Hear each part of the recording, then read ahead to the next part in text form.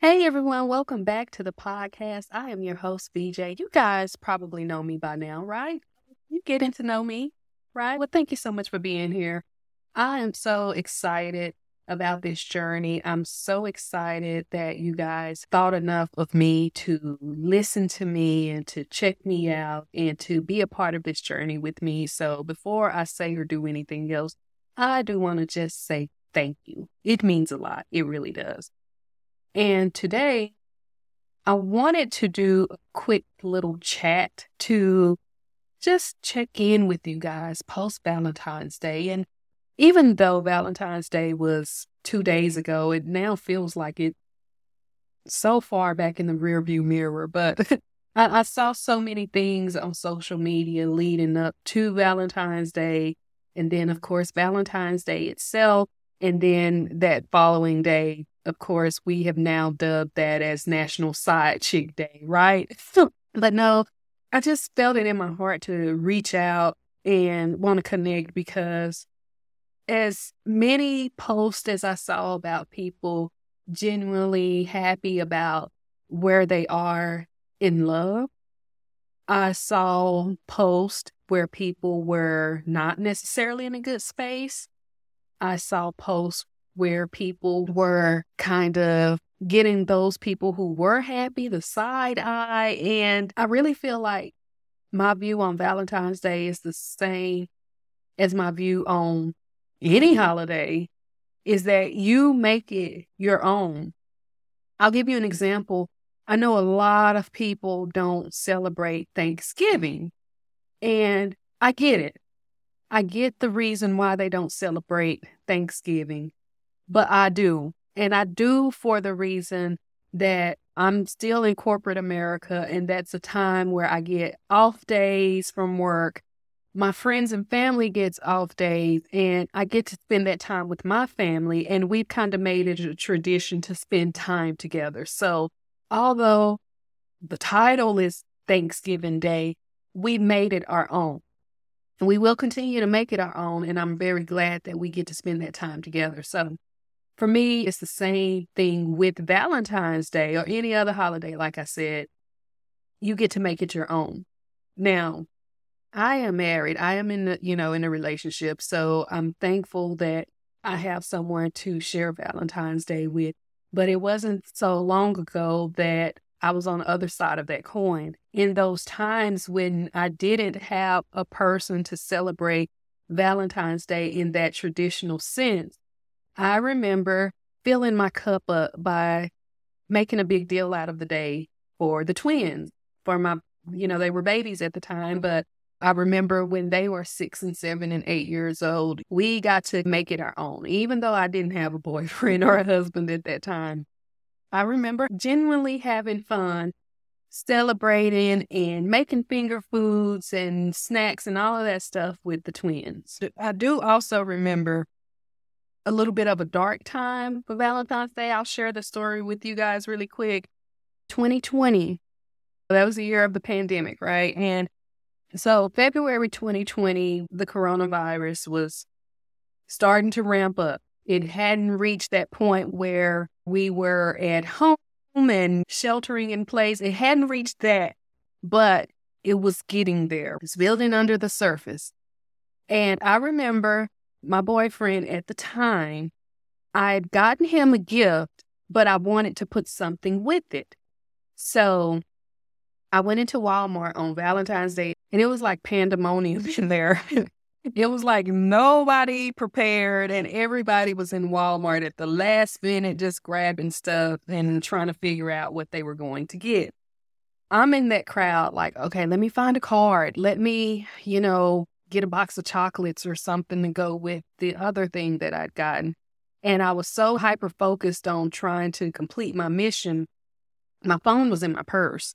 Now, usually when I'm in a store, my phone's in my hand, but this time my phone was in my purse. There's all this chaos in the store. And honestly, my phone was the last thing on my mind. Unbeknownst to me at the time, my phone's just ringing and ringing and ringing and ringing, and I'm not hearing it, but it's ringing and ringing and ringing. And I remember I was still in the store, but I was out of that pandemonium section and I was over in another section, and I thought, oh, let me check my phone. Dug in my purse, got my phone. It was, of course, ringing, and it was the boyfriend at the time. And as soon as I answer, he's going off on me. He was, cussing me out. He's accusing me of cheating on him, all these things. And honestly, that wasn't the first time.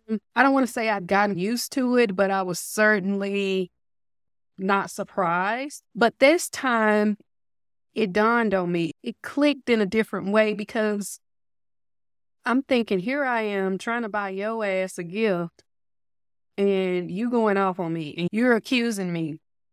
And I knew at that moment, this wasn't going to last. I don't know how I knew, but I just knew at this moment, this wasn't going to last. The following month, he did something else that I didn't like. For the sake of being anonymous, I'm not going to provide all the details, but he did something, and it was another sign that this wasn't going to last. So here we are a month later, and I decided we need to break up. Okay. I was in my mid-30s at this time, and I knew that marriage was the goal for me. And we talked about marriage, and we probably would have gotten married, but I knew if we did, it wouldn't have been right. I knew that those things that I were experiencing, they would continue. And these were my signs that they would continue. So I needed to make a decision. I broke up with him, and I can't tell you that it was a lot of uncertainty because I knew it was the right thing to do, but I was also very nervous because I felt like, I'm in my mid-30s. Is this it? Will I get another opportunity for marriage? And all these things were going through my mind. Fast forward, we broke up. And of course, he says, look, we can get through this. We can make it right. And I'm still knowing that it's not right, but I'm also still thinking that maybe you need to try to fix this because this might be the last shot. And I'll tell y'all, that was the biggest mistake. And I'm not a person that always talk about, oh, this was a mistake and that was a mistake. Stuff happened for a reason, but y'all, this man did the most in that time. Like, I could have saved myself so much heartache.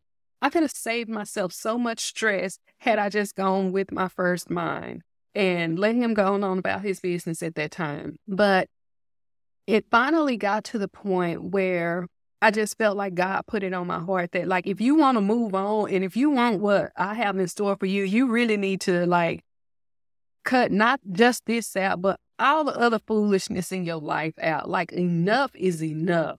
And I had some other friendships in my life where they weren't going well. And these were people, especially one that I've been friends with for a very long time, and it just wasn't right. I felt like that was part of it too. Like, these relationships that you have where the people aren't valuing, and I'm not saying, oh, you need to value my presence like I'm the queen, or it's nothing like that. I just felt the overwhelming sense like, it's just time to cut it off.